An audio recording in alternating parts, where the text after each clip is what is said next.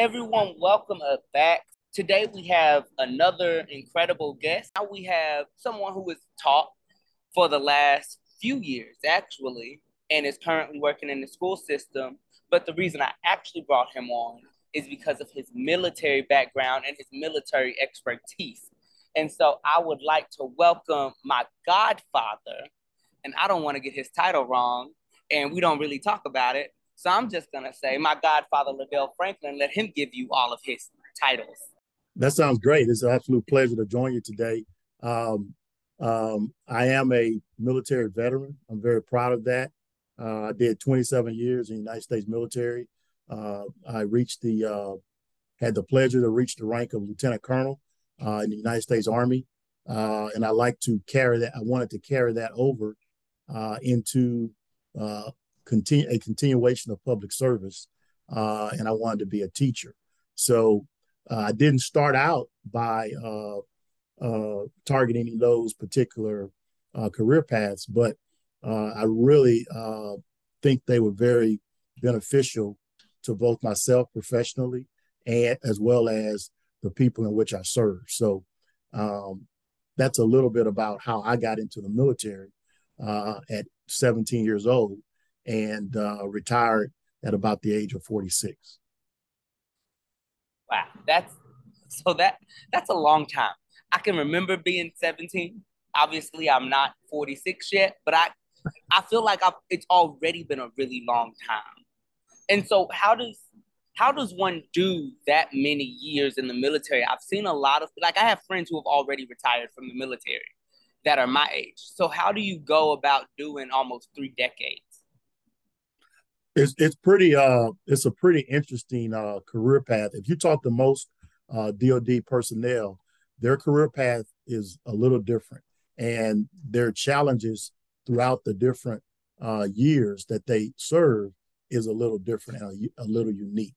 I think one of the most important factors of managing one's career is where you're going to end up being stationed, what installation, what country you're going to serve in, because really those particular factors allow you to serve in certain positions that are really attractive to your career progression.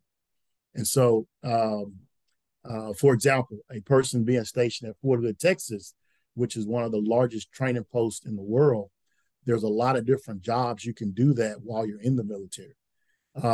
Whereas if you're in a smaller installation, let's say uh, a Camp Shelby, Mississippi, which is a very small post, you may not have as many jobs out there militarily that you can serve in.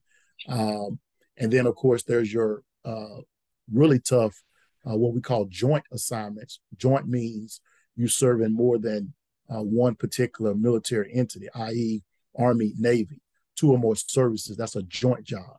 So the span of control that you have in that type of a job means that you're making the decision that you're making not only affects your own service, in my case, the Army, but also say another service, the Navy or Air Force. So person working at the Pentagon, for example, would be in a joint position, and that carries more levels of responsibility. So throughout my military career, I had a chance to serve in multiple positions that allowed me to experience different levels of authority. Okay. Okay. And all of that makes sense. I'm going to dive into that a little bit in just a second, but I actually want to go back. How did you get into the military? Like, what made you join? Well, I needed money for college. That was and I tell people that and not to be fully transparent, because you really want to be in the military to actually serve the nation. I too wanted to serve the nation, and I wanted to serve others, but I really needed money for college. My mother, who raised me by herself, it was a single parent. Uh, I'm a product of a single parent, and there just wasn't enough money to for her to finance my education. So I either had to get scholarships or go to the military. And so I decided to join the United States Army Reserve. So I could join the reserve I ended up doing 6 years in that. And then went active duty after that. And I joined ROTC at the senior level at Louisiana State University, Shreveport. And I joined that program, and I was commissioned and assessed active duty. And that at that time, I became a second lieutenant. And then I was able to stay in the military for the remainder of that 27-year timeline. Okay. So and that, I mean, I have a lot of students who have joined for the same exact reason. We just need money for college. I have a lot of friends who joined for the same reason. Mm-hmm. How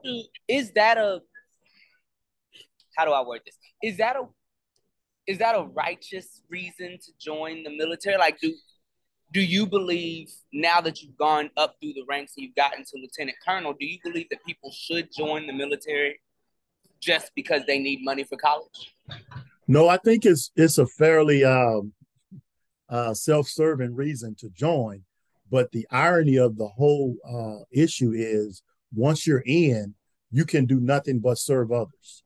There's no doubt anything that you do, whether it's hurricane duty, if you're getting called up to support that, riot control, Hurricane Katrina, for example, if the military didn't have an entity to serve communities like what we saw going on in Florida most recently, those were search and rescue teams sponsored by the Florida National Guard and other military entities in not just Florida, but Georgia, Alabama. It relieves the active duty ranks from doing those type of what we call homeland defense missions. And so that is really important. If you don't believe that, then ask the Floridians that if it wasn't for those search and rescue team and emergency response personnel, then they would be further behind in their recovery. And it could have potentially cost lives for the American people. Right. Okay. So because that's always been my question. Just, I'm telling these kids that that's an option if they, because a lot of the kids who end up taking that route aren't kids who could have gotten academic scholarships or athletic scholarships. So it's like, this is another way you can afford to go to college. But I've always kind of questioned myself as, like, am I putting the wrong people out to serve our country? But I've never looked at it the way you said. It is self-serving to go in just for college money. But once you're in, all you can do is serve other people. That's it. And my oldest son, who I never thought would join the military in any capacity, and he joined, and he did 8 years in the National Guard. And I think he really loves the fact that he made that decision. And he came to me for the decision. I didn't stress him on that, but he also needed money for college because he wanted to make his own way. He didn't want to rely on his parents to fund his education. So he took the initiative to join the reserve to help augment. The other interesting factor about students coming in to public service today is that not only does the Army and Navy, Air Force, Marines help fund education, but you also have other federal programs that assist in these type of scholarships, tuition assistance programs. So it's not just the military doing it; it's other various departments within the federal government that does it. So the other dynamic you see is, you mentioned athletes. Athletes may not have a full package, may not have a full ride scholarship, if you will. Those are less and less prevalent out there across the country. So couple your military reserve benefits with your athletic scholarships or academic packages, which are partial scholarships. Then you just made a full ride, and you're getting public service at the same time. Okay, so you get to the Army, or you started at the National Guard level, and you do that for a few years. What made you want to go from National Guard, which I know in the presentations that have been given to my students, they are being told it's 1 weekend out of the month, and the rest of your time is yours. So what made you want to go from that level of commitment to the full-fledged Army level of commitment? Well, one of the unique things that happened to me while I was in college as a reservist, as a National Guardsman, is that Desert Storm happened. So when Desert Storm happened, I was literally pulled out of college to deploy to Southwest Asia. So my timeline was a little unique because I knew exactly what the active duty side of the house was like because I was able to deploy to Desert Storm. So I knew even before that, I knew I wanted to be on active duty because that was the career that I had chosen. And I just needed to get the college under my belt to qualify to be an officer. But that all started actually in junior ROTC in Caddo Parish, Louisiana, in Shreveport. So my junior ROTC instructors groomed me and made sure I was informed about how to become an officer.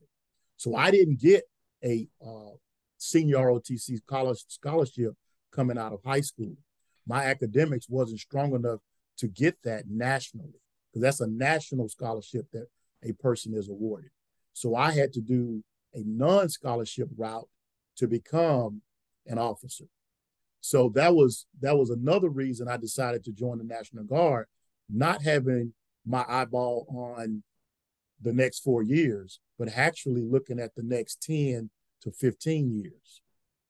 I didn't Okay. want to struggle anymore. Okay. So you make the jump, you go through, you get your education, and you go into the Army as an officer. What are the different ranks? Because I'm obviously a civilian. I've never been in Mm-hmm. any of the armed forces, and while I have the utmost respect for people who could do it, I'm a little more self-serving. And so, what are the different ranks? Because I still don't know them. I know that, well, at least I've been told if you go to college, you can go in as an officer. Is that automatic? Like you will go in as an officer, or it's just the No, it's not opportunity? automatic. Okay. It's not an order. It's not automatic. Let me and that's a really good question. It's really three categories of ranks, regardless of you are in the Army, Navy, Air Force, Marines, or Coast Guard. It is enlisted, and that's E1, which is private, the lowest ranking, to E9, Command Sergeant Major, which is the highest enlisted rank. So that is typically a person that comes out of high school and goes into the military and progress through the ranks, kind of the old-fashioned way, if you will. And then uh, as we have evolved over the last several decades, those enlisted personnel have college opportunities embedded on their installation. So we have the smartest military in our history because we are exposing college opportunity to our enlisted personnel, which is critical to strengthening the professional knowledge of your total force. And then you have warrant officers. Warrant officers are a very small group of subject matter experts in a unique facet of the military. For example, you could be a warrant officer that specializes in maintenance. You could be a warrant officer who flies helicopters. So you specialize in aviation. You could be a warrant officer that specializes in food service and specialize in our dining facility management. So those are technicians. They're warrant officers. And then, of course, you have commissioned officers, which is your second lieutenants all the way up to four-star general. That is what's called the officer corps. So you need a college degree to be eligible to become a second lieutenant. And so that's the difference. Okay. Okay. So you go in as an officer. What is that like? Because in most jobs, you don't get to start in a position of authority. So what is Mm-hmm. it like in an army, which is it's not all men, but Right. it's predominantly men, and not Mm-hmm. and it's predominantly alpha male type of men, at least from the experience, the guys I know that are in the army, the people in general, even the women I know in the army, they're very domineering. And so what is it like to go in as a novice and as a leader at the same time? It can be very challenging. I will be derelict in my commentary if I didn't speak to that. Um, as a you first of all, you're a young person, and so you're the non-commissioned officers, your sergeants that are working with you and for you, they are much more experienced than you are. You're always going to be behind to a certain degree from a technical perspective. So when you go into a unit as a second lieutenant, you've only had 6 months typically of officer training. So you take on those 6 months and then you go to your first assignment. For me, it was Fort Stewart, Georgia. So I'm from Louisiana, so I had to go to Fort Leonard Wood, Missouri to do my engineer officer basic course. So I learned how to be an engineer as a second lieutenant. That was only 6 months. Everybody knows that's not enough time to have a good knowledge of what engineering is all about. It's a very multifaceted career path. So I went to my unit. In between time, I became a parachutist. So I did that for 4 weeks, which is something that officers get a chance to do. And so when I got to my unit, it was very daunting. All of a sudden, I was in charge of 30 people, and I was signed for about $2 million worth of equipment. And so I didn't even know all the details on all the equipment, all the stuff that goes with it, how to order it, that kind of thing, how to treat my vehicles. The non-commissioned officer corps taught me that because they are the experts in that field. And so over time, when I when I got promoted in the officer ranks, I got more knowledgeable. So by the time you're a captain, you have a much better warm and fuzzy about what you should be doing, and you're ready to take command of a really large entity, in which we call a company of about 100 people or so. And so then you're signed for maybe $5 to $10 million worth of property, and your level of authority is a lot different than a second lieutenant. You have 4 to 5 second lieutenants under your direct control. So it's an experience. And if you bring in ethnicity to it, you may be the only minority second lieutenant or in your actual battalion. And a battalion has 5 companies in it of about 500 people. So you have to find your way. And sometimes it's not that easy, but the more competent you become, the easier it is for you to thrive. Okay, let's hit more on that because obviously not having been in the armed forces, I don't think about the ins and outs of what the demographics may look like. But what is it like to be a African American, so a minority officer coming in? Well, you have to quickly learn strong social skills. If you're an introverted person, you kind of got to come out of your shell when you get to your unit as a second lieutenant, because more than likely there's 30 lieutenants in a battalion, and of those 30, there may only be 5 African Americans or Hispanic Americans. So you have to be comfortable making decisions in an area that may be a little bit out of your comfort zone. And so your enlisted personnel would be a melting pot, if you will. They would be from all nationalities, all genders. They'd be from all over the country. And so the truth of the matter is, you really don't talk about it much. You're so in stride with your mission, demographics really don't come into play. You're focused on what are you competent, or you trained as an entity to get the job done. And so, that's really one of the most fascinating parts of being in the military. When it's time to get the job done, it doesn't matter where you come from. Are you competent? Can you lead? Those are the questions your bosses will ask you. And if you can't, they will just look on to another person, because there's always someone to step in your shoes. So do you believe, and this is going to be one of those questions, do you believe that there's truly equal opportunity in the military? I think we're genuinely speaking, I think we're the most equity that we've ever had. And I think it really, the gaps closes as the year progresses. And really what a person wants, what a colonel wants to see in their subordinates is their ability to get the job done and treat people with dignity and respect. If you fail to treat people with dignity and respect in today's military, you will get called out and you will be punished. So there's no room for inequality in today's military. There's no, even if you have the perception, is what we do in our training, our considerations of others training. If the perception of your leadership style is hostile or not or doesn't present a fair, what we call command climate, then you will be dismissed. You will not elevate in upward levels of responsibility. You just won't. Okay.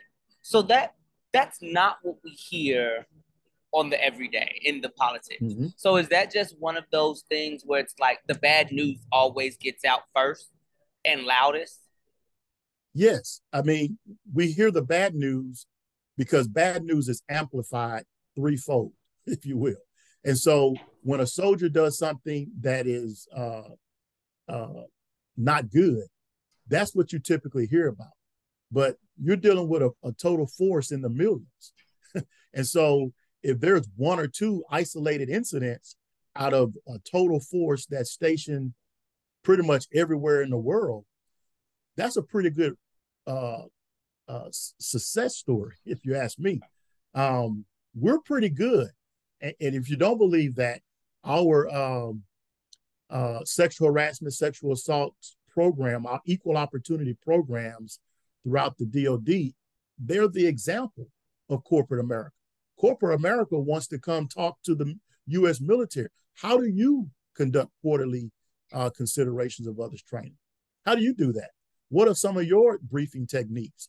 Why do you not have so many gender discrimination complaints throughout your ranks? Well, we train it. We make it a point to understand what we need to do to make things equal. We look at ourselves. We conduct after action reports on our missions. And if it's not fair to a certain segment of our population, we try to address it. Is it perfect? No, this is not a perfect science, but we do the very best we can, and we make sure senior leaders understand the importance of it. There's no tolerance for inequality, none. Okay. So when it comes to the government, the military, the armed forces are a direct link to the government. Like they are actually connected. So yes, when I ask police officers, when I ask teachers, when I ask firefighters, coaches, preachers, this same question, it's a little more distant, but with the armed forces, I know it's a lot more like it is actually connected. How does the government and politics play, like your personal politics and just politics in general, how do they play in your role in the military? it's a very good question. It's an excellent question, and there's a lot to unravel with that. But the bottom line, really, in your question is, as I see it, is it a known commodity of what political organization or party I support? Is that discussed within the ranks? Is that something that has to do? Is there political discussions that happen between senior leaders? And I will tell you no. It, you know, I had no idea what political affiliation my boss was, nor did I care. And he or she never asked me what mine was. And so we don't discuss it throughout the day. We could be in a presidential election year. And the only thing that we do politically in the military is make sure absentee ballots are distributed based on the state in which that soldier is from. And that's it. We don't ask that soldier anything, but we encourage that soldier to vote because we want them to cast their ballot. That is what the voting officer and the voting NCO, that's their responsibility. So we never ask, what is your particular political affiliation? I'm asking about often about President Trump's and the challenges with and the controversies in his administration. I was already retired at that point. I just retired. But I will tell you that nobody never asked me about anything controversial about President Obama's administration neither Bush and nor President Reagan. I never got any questions about it. So is it not being questioned because it doesn't matter, or it's not being questioned because they don't want to stir up controversy? Well, that's the reason we have a separation between civilian military authority and the military authority itself, headed by the general officers. So our style of government provides a dual-headed managerial approach to that. You have a political civilian military, for example, the Secretary of the Army, Secretary of Defense, as appointed by the president, and then you have the general officers who have come up and risen through the ranks. They work together to work out issues. Now, ultimately, the military is managed by the civilian leadership.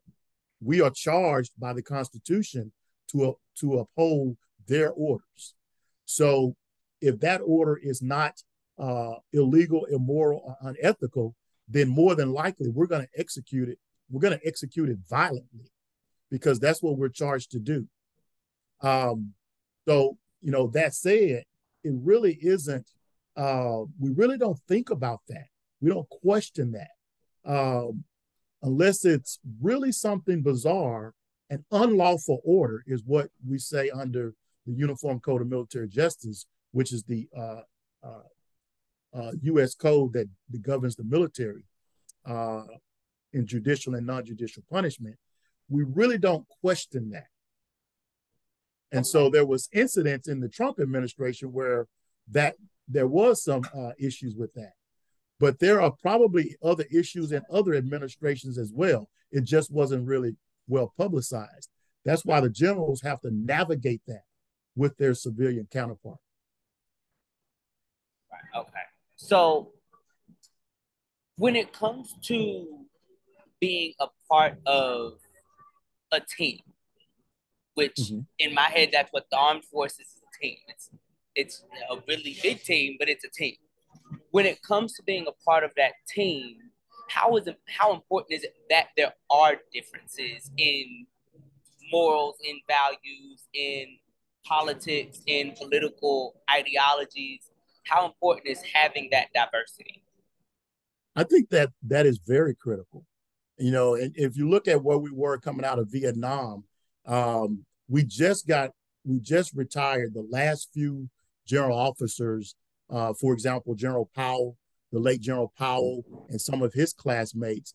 Those people have just now exited service, pretty much all the way. So we went from a Vietnam era where there wasn't as much diversity into the Reagan years and the Bush years, where there started to be a lot more diversity. And so now we're starting to see female general officers, 3-star and 4-star general officers, which are our nation's first. We just saw that the last 10 years or so. So we're starting to see more diversity, but it takes time to cultivate a general officer. It takes time for a person to rise up and become an E9, the highest enlisted rank in our Army, in the enlisted ranks. It takes time to do that. You can't just all of a sudden appoint a general. It doesn't work like that. They have multiple decades of experience.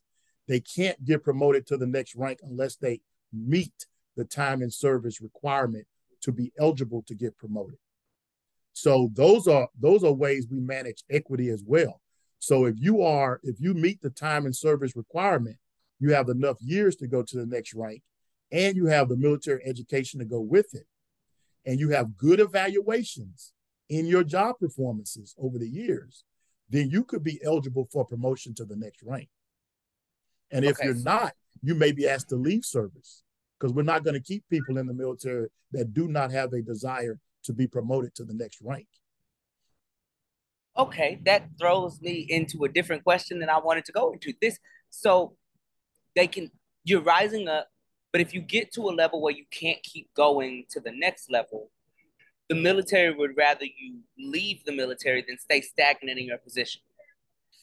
Yes, because I wouldn't say it entirely that way, but that really is how it materializes, because we're dealing with a pyramid as we go up. And as you get more eligible to be promoted more and more, there's less of you. My old battalion commander told me years ago, he says it's lonely at the top. So what that means is once you are a colonel, you really can only vent, if you will, to another colonel. You can't vent to a major or a captain. They don't have the same level of authority. They don't understand what you're dealing with per se. So as you move up, the pyramid is inverted. Right. And I think a lot of kids use that phrase, it's lonely at the top, because it's been in so many rap songs. But thinking of it in the way of true just promotion in life, the higher you go, it's not lonely because you're losing people or because people are forgetting about you or you're forgetting about them. It's lonely because the number of people who actually have the experience you have diminishes. That's right. I was just gonna say, if you're a lieutenant colonel, you may have a friend, and your friend's in Germany, and you're at Fort Drum, New York, because I mean, there's not a lot of lieutenant colonels on a base, So either you talk to another peer on the base, or you talk to someone else that you already knew from a previous assignment. Um, it also it also matters with your family structure. The military spouses do not get enough credit at all, because a lot of times that military spouse who is going right there with you on all the moves, on all the schools, they're the ones that you end up, talking to about stuff, because they're your battle buddy at home, and so that person's giving you counsel is really very helpful in order for you to progress through the ranks. And you can't do it without your spouse. Your spouse has to support you. If not, you're doomed for some challenges on the home front. So that was actually where I was going. That was my next question. How does being in the armed forces, how does being in the military affect the people around you? So we know you're getting the promotions, you're getting the highlights, you're getting the credit, the accreditation for being this guy who's rising through the ranks and doing these things. But how does it affect the people around you? It can affect them very in a negative way, I should say. The number one thing I would answer to that is deployments. Deployments is the factor that takes you away from your family. So obviously, what that does to an adolescent kid may not actually materialize until later in life. So you not being there at different times of their development because the mission requires you to be elsewhere could have an adverse effect on that person's childhood. Now, that said, what you see more often than not is a military brat, which is what we call our children. A military brat, trust me, it's a term of endearment. A military brat is going to be a person that has friends everywhere, because you may be stationed in Korea and you have friends there for 2 years, and then you come back to the United States and now you have another group of friends. So some kids like it because they like to move around. They become accustomed to it. They actually get bored if they stay somewhere too long. It's kind of weird to them. So every kid is different. My 4 kids, if you ask them, it's different for them. One was more so relishing the fact to move around, and then there's others who didn't like that. They didn't like leaving their friends as much. So it's very interesting. You just have to, all in all, the military community is really tight, and most kids thrive in the environment in terms of their growth. Their scores are higher because they may attend Department of Defense schools, which are schools on military installations. They may be exposed to more scholarship opportunities. There's a variety of things in the pluses that our families benefit from. And our military spouses, the same thing. They have college opportunities. They have the opportunities to socialize in other wives organizations that do massive work in charities, soldiers, emergency relief fund efforts, all kinds of things that are done in the military community. It's a very strong environment, but it's not perfect. So how do you deal with those imperfections then? So how do you deal with the kids who don't like moving around, or the kids who grow up and they don't feel a sense of belonging because they were never anywhere long enough, or they feel like you weren't there for them because you physically weren't there. Like Yeah. how do you reconcile with those things after? So now you've retired. How do you reconcile with your adult children things that happened when they were kids? Well, sometimes you don't know that they were having challenges until after your career is ended, and so that's a very difficult piece, and you have to cope with that. Uh, some kids may need a lot more talking to in these particular areas. Some kids may need to talk to other counselors about it. We're now in a time period where seeing mental health counselors is not looked upon as a bad thing. It could be very helpful to a person in developing their coping skills with things that happen in their childhood. And this is not the norm. Uh, this is isolated in my view, but I do know of cases like this. But that doesn't mean that person is not going to be successful in life. That person just really learns to deal with uh, uh, what happened in their childhood, and they move on. And typically, they lead a very positive life. So I think. when it comes to counseling and mental health, I feel like, so you know me, I go to counseling every week. I believe counseling is incredibly important to everyone, but Mm-hmm. I would assume it's even that much more important to someone who has been deployed in a war, someone who has to leave their family. Even if you're not being deployed for war, if you're leaving your family, your spouse, your kids for long periods of time, and then having to reintegrate yourself into the family dynamic, I would Right. believe that counseling is important, even more important for those people. So, what does counseling look like for the armed forces personnel? Man, we might need a separate podcast for that one because I've seen over my 3 decades, I have seen that change so positively. I really has seen that has been um, an overwhelming overhaul in terms of what it was in the 80s and 90s. For example, um, you had to reveal when you had your security clearance. When I first came in, you had to reveal that you were receiving mental health services.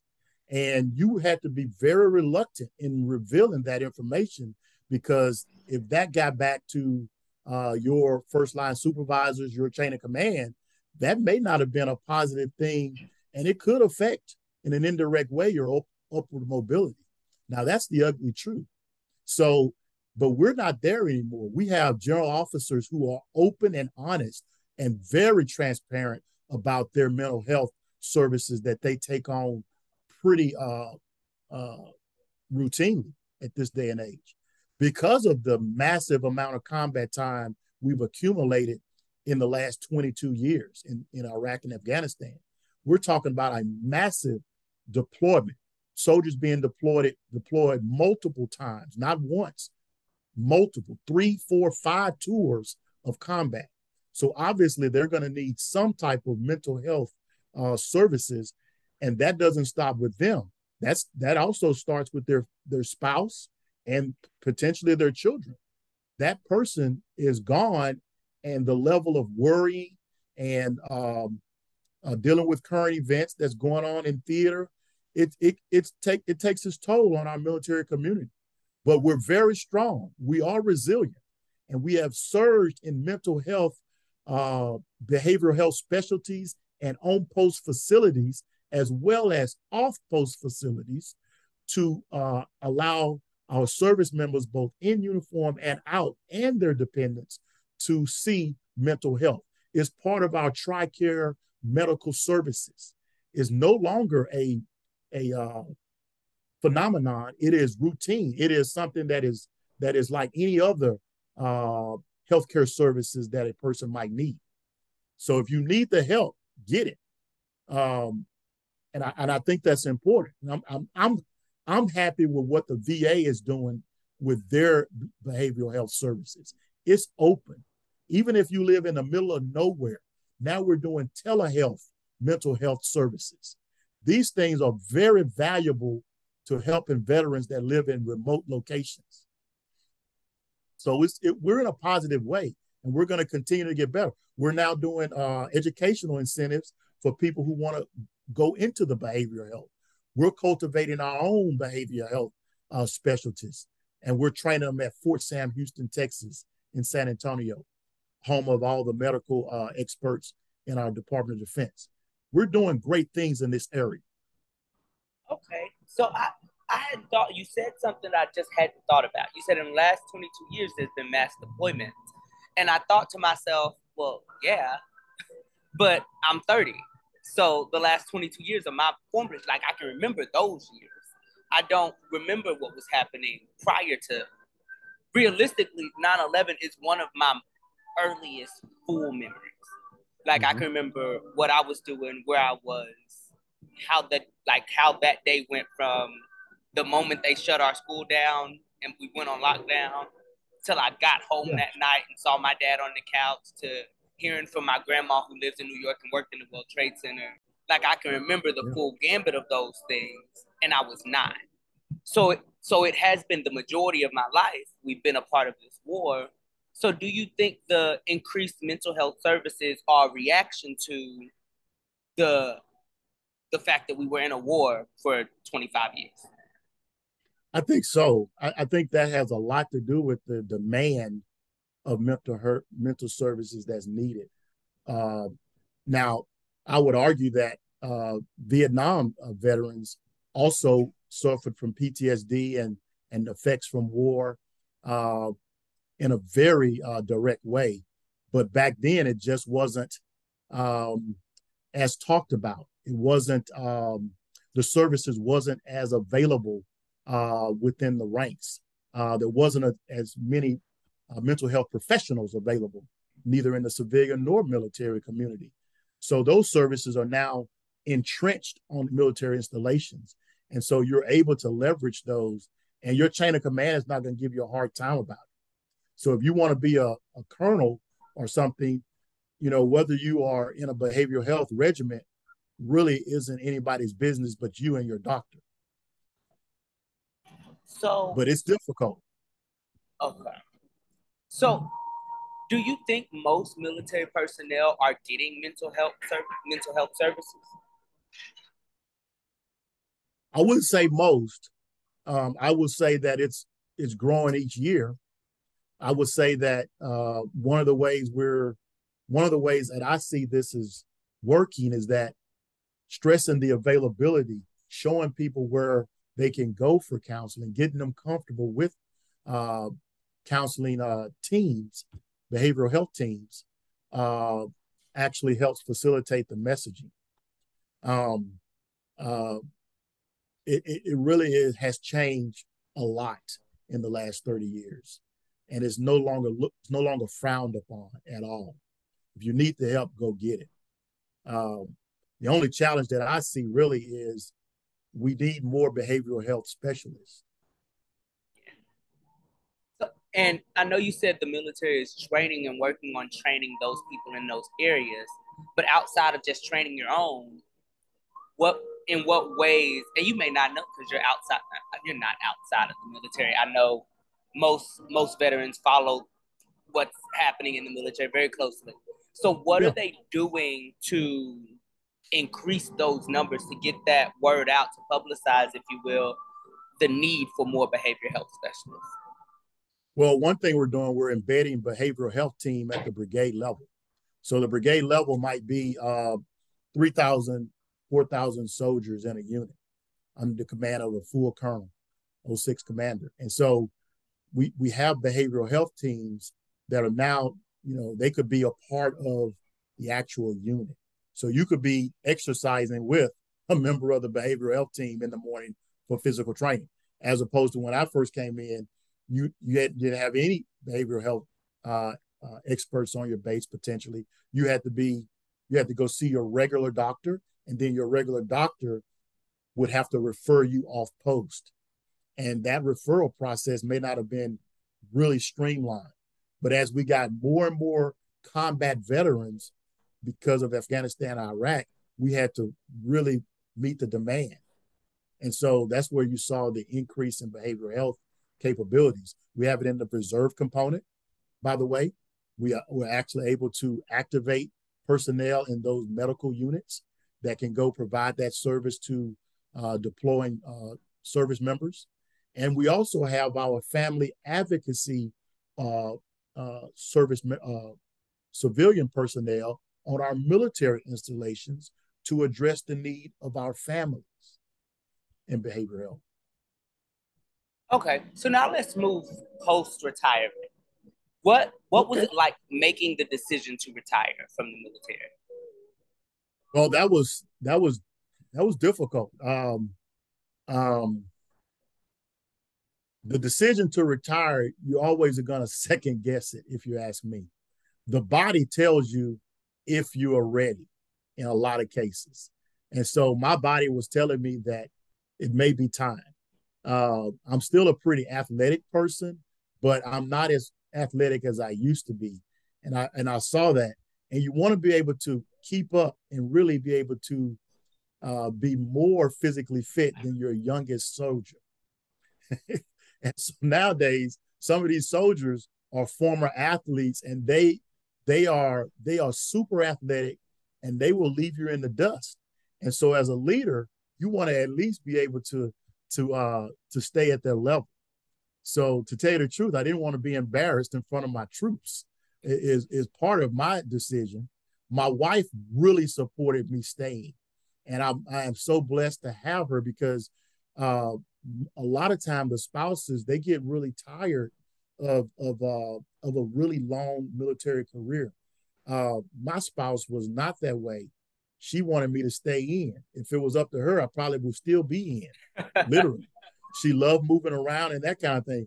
So I had to go brief her on my plan to retire and kind of sell her on what was going to happen after the military. And and she eventually accepted that. But she was probably my toughest brief. She was tougher than my general I had to talk to. So I'm for real. So you have to have a plan. You have to be in a financial position where you can either retire and not work anymore, which most people aren't. Most service members don't want to not work anymore, even after 30 years. They want to go do something else. Or you need to have a desire to work and give back. And for me, it was teaching. I wanted to teach young people because that's where I came from. I would be nothing without junior ROTC. It really wouldn't. And then ROTC at the senior level. So I wanted to do that. Plus, I like it. And my time at Grambling State University, being in charge of their ROTC program, I knew for sure that I wanted to teach after that assignment. So you went and you started working in a public high school as Mm-hmm. the junior ROTC teacher or leader or Instructor. instructor. Yeah. So how did that differ from being in the actual forces, in like having your own battalion? Oh, that's an excellent question because, and I laugh because the level of authority I had when I left service, I was a deputy brigade commander, so I was in charge of a lot, and it was stretched over not only Fort Hood but Fort Carson and Fort Bliss in Colorado and uh, El Paso, and so we had units everywhere, and so I went from that span of control to just two other instructors, I'll be in the third, and then no staff. So I had a staff of about 150 people, and I had to make sure that they were able to do their jobs, and I was giving them the necessary leadership and guidance for them to function, which is a day-to-day task. But teaching, you're in charge of yourself and your cadets. It's a whole different paradigm of responsibility, and some military members like, hey, you're going to take a knee now. You're going to teach. Wait a minute, it's not taking a knee teaching. You're even more engaged in some ways because you have to be prepared to teach a multifaceted group of young people. and get them to the next level. And it is not easy.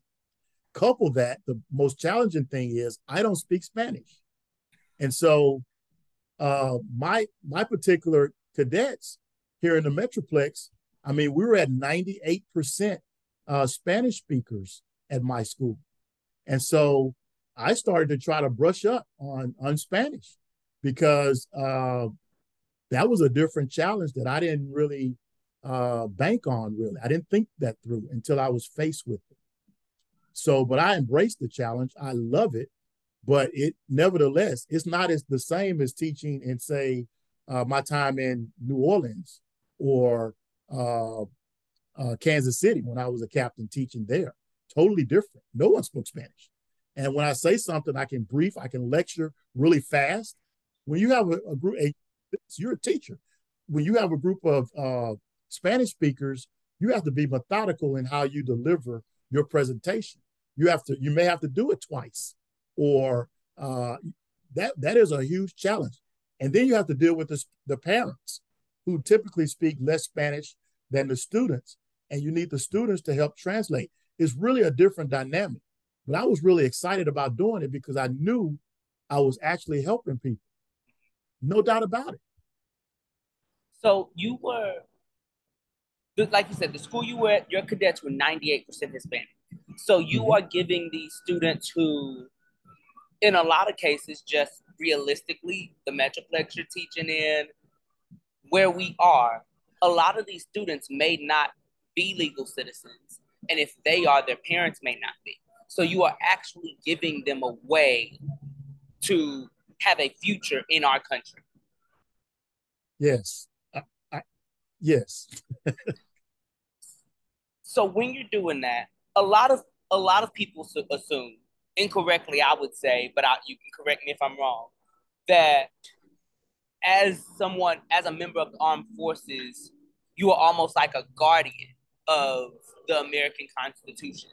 And so how do you combat being someone who is teaching undocumented citizens or undocumented immigrants when being an undocumented immigrant is quote unquote wrong?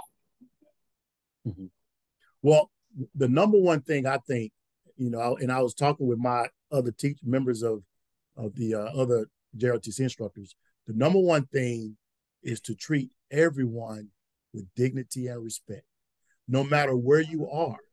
And so you may assume that most of the undocumented personnel is coming from Mexico. I would tell you that that's not simply true. You may have an Ecuadorian, you may have someone from Nicaragua, Honduras. You're going to have a melting pot in your classroom. And it really doesn't matter where they're from if you treat them with dignity and respect and you don't show any favoritism. You treat everyone on an equal playing field. You expose everyone to the same incentives, to the same college opportunities, and you treat people and have an open dialogue. They need to learn you, because by learning, by you opening up to them, that makes them feel a heck of a lot more comfortable about what you're teaching. If you just get there like a professor and just start lecturing, that style is not going to work here in Dallas. You have to be embedded in the courses that you're teaching. And if you do that, you have a lot of success. Yeah, and so every teacher I have on falls right into that same discourse of you can't just go in trying to teach your content. So I've had English teachers, I've had a culinary arts teacher, and now I have junior OTC, and they're all saying the same. You can't just go in trying to lecture, trying to give content. You have to build the relationship with the student. Is that Absolutely different than being a leader in the military, or is that something that military training and that leadership training that you get from the military carries over into education? I think it carries over. I really do. I mean, every 6 months we get what we call considerations of other training. It's required by the Department of Defense. So every soldier has to go through training semi-annually and sometimes quarterly. And so in that training, you learn to treat people how you want to be treated. And so if you take that in the classroom, I just don't see how that's any different. And, coming from a very poor area in Louisiana, it really is like easy for me because I was in their shoes not too long ago. And so if it wasn't for the military taking me in, teaching me different things, then I wouldn't have been able to develop my leadership skills. And nobody's leadership skills is perfect, but at least you have your experiences that you can leverage off of. And I think our young people, they have their own experiences. They will teach you about things. If you don't watch it, they will teach you. And it's very refreshing after the fact. For example, I had a student from a small ethnic group in Nicaragua. And so the assumption was that he spoke Spanish. He actually didn't. He spoke a dialect. And if you didn't talk to him, you would never have understood that. So there's some unique facets to culture of every one of our students. And then we have to bring that together. And your classmates has to treat others with dignity and respect, regardless of where they came from too. That's part of what we got to do too. So how do you cultivate that in a classroom? It's difficult. First, you have to treat everybody. If you adopt some of the military customs and courtesies, for example, we may start the class with reciting the Cadet Creed. So the Cadet Creed may be something that someone easily understands from this demographic, and another person that they don't understand it. Or they may recite the Pledge of Allegiance. That's even a better example. Kind of a universal thing that most American students learn very early on. Well, it may not be learned very early on if you didn't have American elementary school education behind you. Right. So you have to reteach some of those things, and you have to talk the why more so too. There's sometimes you have to tell people why it's important, and some of the students will tell their classmates why that is something we're doing. And we do a lot of cadet-led teaching as well. We will educate the seniors and the juniors and have the seniors teach the freshmen certain tasks. Not any classroom teaching per se, but they will act as an assistant instructor, that kind of a thing. Really important to that senior's growth going into college, and very important to that freshman's growth to get a peer to teach them. And then next year they will be teaching someone. And even though it's a peer, it also creates a hierarchy of respect. Like, absolutely, time served, experience in does give you a certain level of respect that simple knowledge doesn't give you. It helps to be coupled with that knowledge, but just the experience gives you a certain level of respect earned because I made it through. Exactly. And then that teaching becomes ingrained in your persona when you leave high school. You take that with you, and we call it, you keeping that in your rucksack, which is like a backpack. So you keeping that knowledge in your backpack. So as you go into whatever field of you go into, you take those values. We call them Army values.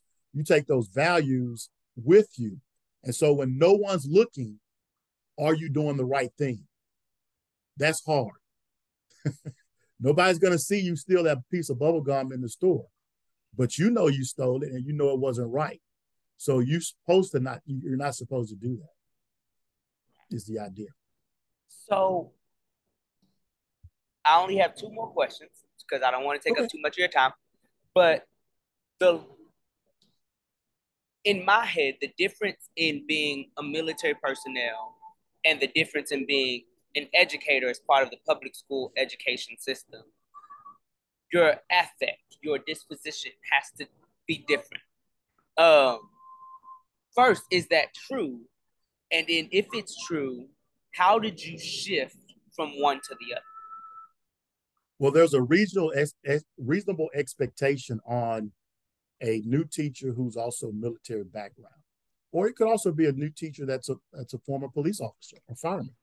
Uh, the expectation is that you're a little bit more structured, that you have a routine typically, and you have displayed leadership of some kind in your previous organization. So how are you going to apply that? People are kind of looking at you and how are you going to apply that to our school and engage the challenges that we're having at the school? What kind of leadership philosophy can you apply to that? And that's kind of hard for some people because everything's planned out in the military. Everything may not necessarily be planned out over a long term in a school. You have to shift and adjust fire based on test scores, based on uh, uh, grades that are coming out, how kids are doing, or they're interacting with others in a great way. You may have to go back and readdress some of those and apply different techniques. So it's really a different shift. But military personnel typically can make the transition. And that's why a lot of senior administrators like military personnel because we know how to follow orders, but yet we're not too we're not afraid to roll up our sleeves and get into the eaches as well in a respectful way. So you talked about that shift. So you have to have first structure is easy when everything is structured for you. That Yes. that's the first piece of that from what I got from what you said. Just it's easy for military personnel to be structured because you're not the one structuring. You're getting structured. Definitely. So Definitely. when you Yes. move out into that different arena, whether it be education, whether it be being a police officer, whether it be working at Walmart, you now are creating the structure for some, Mm-hmm. for especially in education. I mean, being a 10-year teacher, we create the structure, if not in the school, in our classroom for sure. Mm-hmm. Um, and so if you don't have that ability to create and build structure versus maintaining structure, it could be a little daunting. But you're saying military personnel have also been taught adaptability, and so they figure it Yes. out. Typically they figure it out, and you don't have to be a 20-year vet of the military to figure out. It could be a person who's done 6 years in the military and then transition to become a certified teacher. They typically have a plan, they adopt a plan, and they're able to adapt. It's not perfect, but they at least get on a game plan. And to convey that message to your administrator is typically received pretty well. If you have a plan, that administrator will listen if it makes sense and if it's something that's within their particular guidance. Okay. So what do you do when you feel like the structure that you need in your classroom in your junior RTC program doesn't is held to a different expectation than what the school in general is? Well, the first thing I do is I talk to my other JRTC instructor. So content teachers typically cluster within their content. JRTC teachers are probably even more clustered. And typically, if I don't talk to my battle buddies about it here on the campus, I'll probably go to another school and talk to some other JRTC instructors. So that's really critical in our seeing ourselves and actually getting better at what we're doing. Um, but if I can't do that, then I could actually request the office call with the principal. I'm always able to do that, and your AP or go to another department head of some kind. What's critical is if you have a good relationship with your principal, if you have it may not be perfect, but it may be just a relationship that's workable and that principal is approachable, which most of them are, then that goes a long way in deconflicting anything. But if you have no dialogue whatsoever with your administrative team, when a challenge does come up or a change that's controversial that needs to be applied and adopted, it's more difficult. And I see So, that in this job every now and then. okay, so that brings up my next question. You've moved into a different position. What is that position and what is that like? I'm the Deputy Director of Army Instruction for Dallas Independent School District. We have 21 Army JROTC programs, and we have one Navy, one Marine Corps. So we have 23 JROTC programs in Dallas Independent School District. Additionally, we have 21 middle school JRTC programs, if you will. We call those LCC programs. And so they are sixth, seventh, and eighth grade smaller ROTC programs, if you will. And so, we have a lot of units within the Dallas area. We're one of the largest JRTC programs in the country in terms of how many schools we have under our leadership, and have not only military budgets and equipment to manage, but we also manage the school district gives us a budget as well. So we're pretty. This job is a lot different from being the colonel on campus at my old high school, but it's a challenge. Some days are good, and some days are a little bit challenging. I've only been doing it now for 6 months, so I'm still learning. But the people are great. The members of the school district that I've been working with, they're very go-getters. They're really positive people, which I'm happy to see because I didn't know what they were going to be like. I didn't know. And so I was concerned that they wouldn't be real strong supporters of what we're doing. And I'm happy to say they are. And so it's a big transition, but I think it's worthwhile in a lot of different ways. I miss teaching kids, though.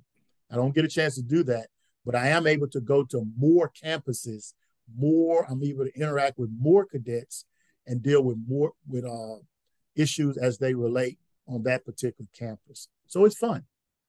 Okay. So does it follow the train of progression or the train of promotion that you took while you were in the Army or while you were in the military? Does this follow that same progression almost? Not really. I'm pretty much capped out. There's my boss is a position that I could move in if I'm selected for it as the overall director. But typically, that's about most colonels stop at that particular level. So we retire from the school district from these positions. Okay. Okay. And so, what made you want to move up to that next position and move out of the classroom? Well, I wasn't so sure that I did. I had to research it because I really enjoyed being the senior Army instructor at a high school. And so it was a little bit of an unknown what this particular job would be like.